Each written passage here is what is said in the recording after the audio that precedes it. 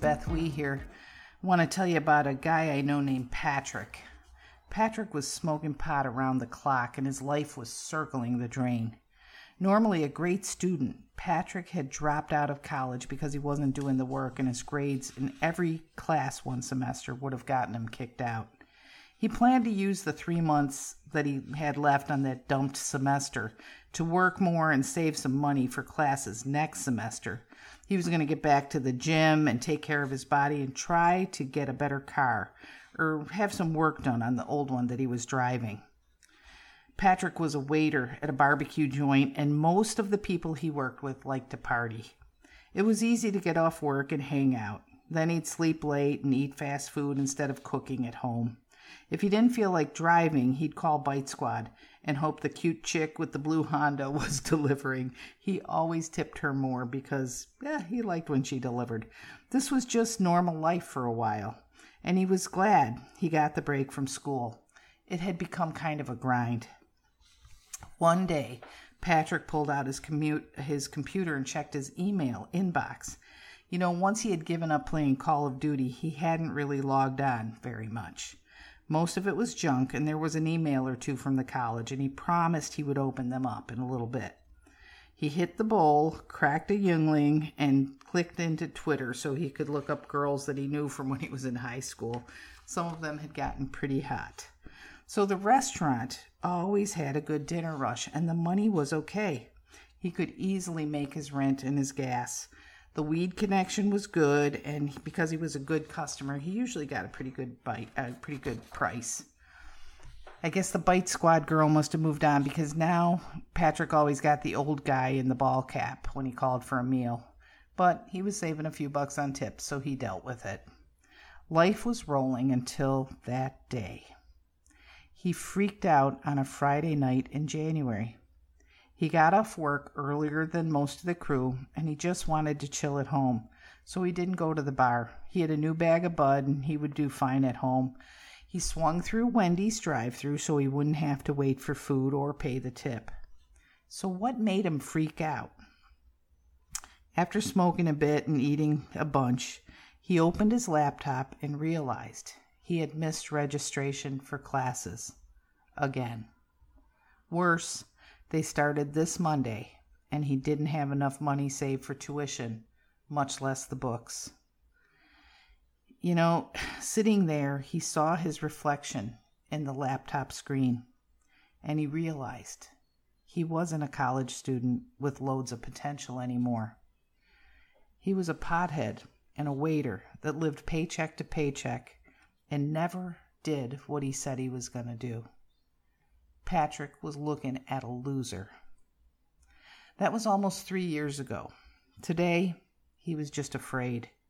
He wasn't sure what was going to happen, but he knew he couldn't put the beer and the bud down on his own.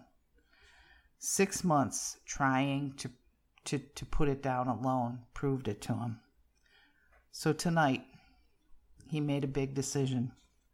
He decided to wander into a 12-step clubhouse and take a seat. He wondered if anybody there could smell the beer on his breath.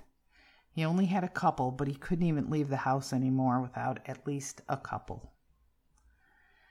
Patrick sat there, and he watched as a woman tell this group of strangers about her innermost thoughts and raunchiest behaviors.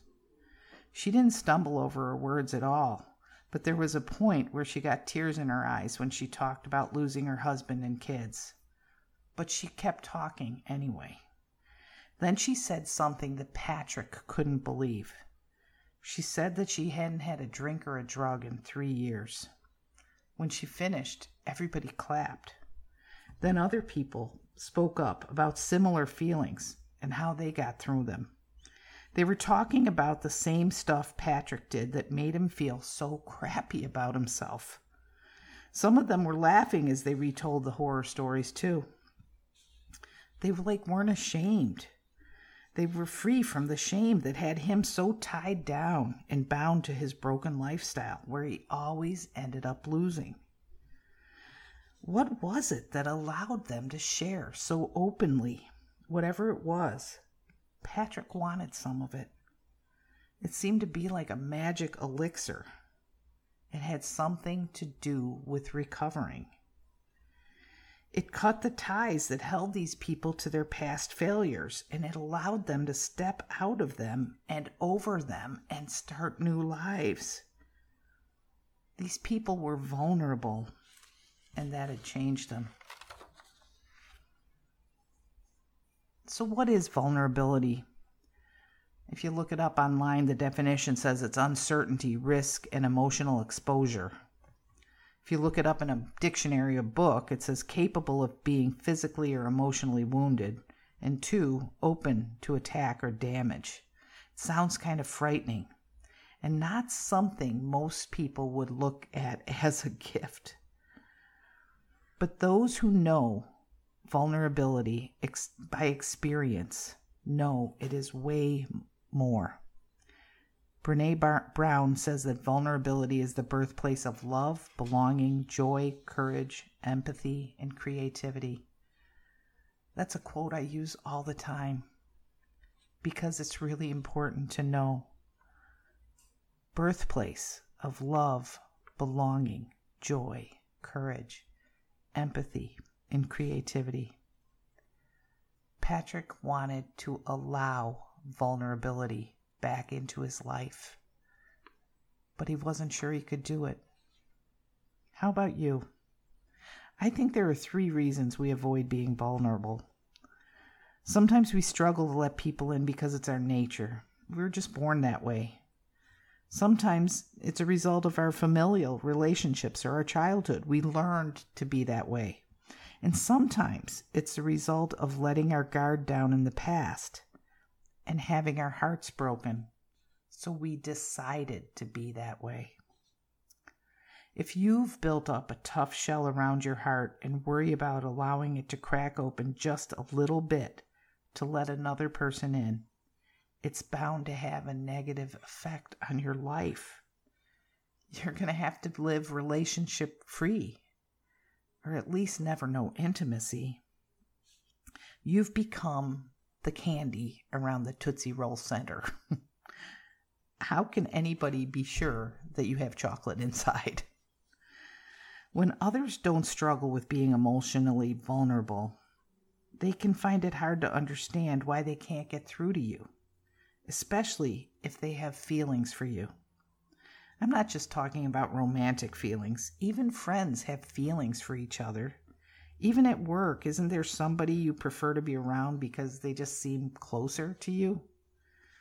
A lot of us struggle with vulnerability because in our minds, it's the same thing as weakness. We think that if we allow someone an insight into our insecurities or our sensitive spots, they're going to somehow think we're less of a person. We believe we're going to lose respect or get judged or open ourselves up for attack. Somebody's going to hurt us again. So we share surface details about ourselves, inconsequential things like what's my favorite band or where would I like to travel to, but we clam up when serious issues are raised. Stuff like how we've been hurt in the past and fears about being hurt in the future. Maybe times when somebody close to us betrayed us or neglected us. Situations we remember when we were placed on the outside, when we wanted to be on the inside with that person we wanted to be close to. Everybody listening has wanted intimacy at some time or another, but a lot of us will settle for respect. So we put on a front and we act like we're this strong person and we earn respect. It's all about us, what we do. We don't realize that when someone is trying to care about us, they'll know that they're not getting the genuine article. They won't be attracted or engaged. The strong person is like a brick wall. It's not very welcoming. If you've had this problem in previous relationships or you're currently experiencing troubles, it's time to know what Patrick found out that day in that 12-step clubhouse. Showing emotional vulnerability changes lives. Think about it. Showing your vulnerability can change your life. Where does it come from, this vulnerability? And why are we afraid of it? Remember what I said earlier. Nature, nurture, personal imposition. Not everybody who teaches on vulnerability believes that it can be inborn, but I do. As I experience this life and learn more about the higher power in other human beings and our condition, I must admit that I'm awestruck by the simple truth that there is a nature of things, and that there really is something called human nature. And what we share as human beings could be part and parcel of everybody in our species because we have a nature. So think back to your elementary school classes. What made humans different than other animals on Earth? We hunted and gathered to eat. We could forge and use tools. We could create secure domiciles and weapons to fight predators. We developed ways to control fire and use it to our advantage. You ready for the big one? We lived in tribes that worked together. I remember learning that in elementary school. We lived in tribes that worked together. These aptitudes separated us from the other species on the planet. We lived in tribes that worked together. The main parts of human nature, I believe: skills, knowledge, behavior, feeding, sex, communication. At least that's what I learned in school. But where does this fit in? Should I tell someone my secret? After all, it's human nature to gossip. Have you ever heard that line? It describes two different parts of the nature of human communication: the telling of our story and the retelling of the story by somebody else.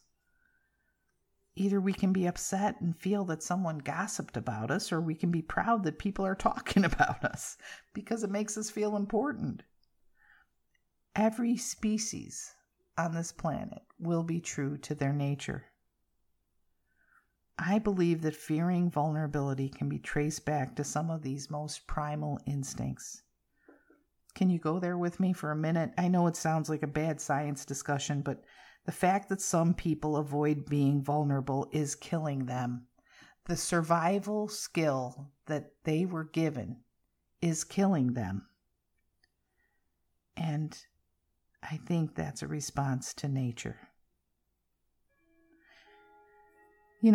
We talk a lot about nurture. That's probably one of the most common places that we've learned to avoid being vulnerable. Maybe it looks like a safe way to live. But hear me on this. Without vulnerability, you will never have intimacy. And if you don't have intimacy, you will never face your true self. Your true self is the one that's going to change your life. Allow it. Allow vulnerability. So many of us grew up in households where we weren't supposed to air our dirty laundry to outsiders. Protect the family's reputation at all costs. But this is where shame is born, and I'm sorry if you experienced that. But when you refuse to be vulnerable, you're choosing to carry on with that shame. Patrick had a decision to make that day in that 12-step clubhouse. Was he going to let people know what his story was really like? If he didn't, he would drag that shame, that history with him everywhere he went for the rest of his life.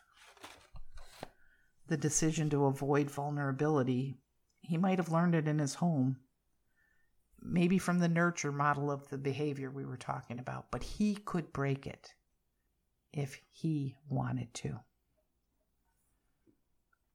That's the last one. Some of us escape the natural call to hold everything in and grow up in homes where to make mistakes and show our underbellies was allowed. How did we develop the drive to escape vulnerability if we grew up like that? Usually we chose it. Maybe we had an experience that made us feel unsafe. Maybe we were bullied. Maybe the one true love of our life cheated on us. Maybe we were robbed at gunpoint. Maybe it was that buddy that was crashing on our couch that ripped us off. Whatever the experience, it caused us to put on emotional armor and to march through life as a soldier, sleeping with one eye open and trusting no one. This is brokenness, guys, and it comes from personal imposition. We chose it as a form of protection. That defensive breastplate we're wearing is keeping our hearts safe? No, it's keeping our hearts isolated. So what are we supposed to do? What is Patrick supposed to do? If you're listening to this podcast and you find yourself identifying with Patrick and others like him, I invite you to hit your bottom. Let it be enough. You do not have to limbo any lower. Actually, when you hit bottom, you win the limbo game of life. Reach out for help. Everybody thinks marijuana is no big deal. It's robbing us of the potential of our future country, of our future society, of our future world. It's not just that. It's any compulsive behavior that separates you from your true self, from others, and from God. Let it be enough. Reach out for help. You know, 2 places to go, aa.org or na.org.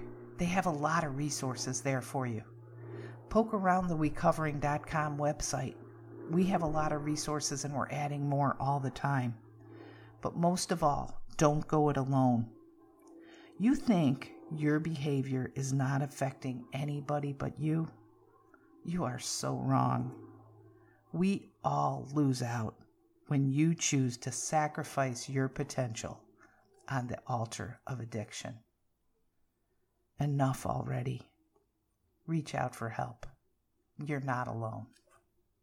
It's time to take addiction out of the shadows and shine the encouraging light of recovery on everyone affected.